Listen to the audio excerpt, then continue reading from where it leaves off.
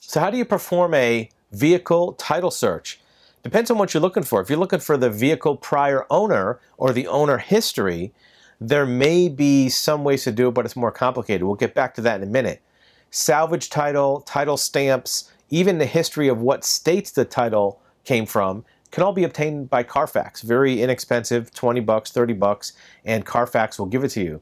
There's a website called the NMVTIS, National Motor Vehicle Title Information System. It's a government-run organization that will give you some basic information on the title. If it's stolen, is it a salvage title?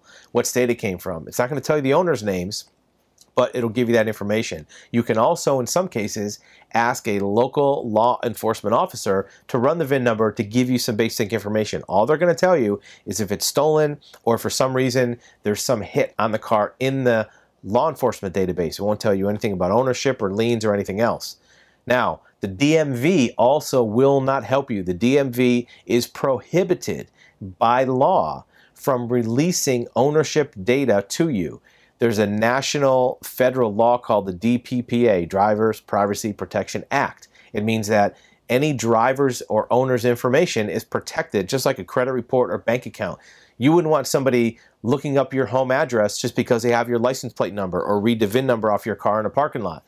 That's a safety and privacy restriction to protect people's privacy and their whereabouts, so you don't have somebody knocking on your door just because they didn't like the way you drove in traffic.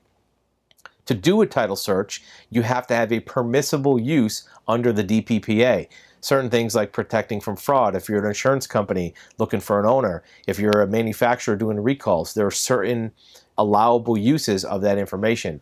Either way, a title search is going to cost some money, and you have to make sure you are allowed to perform that search under the Drivers Privacy Protection Act.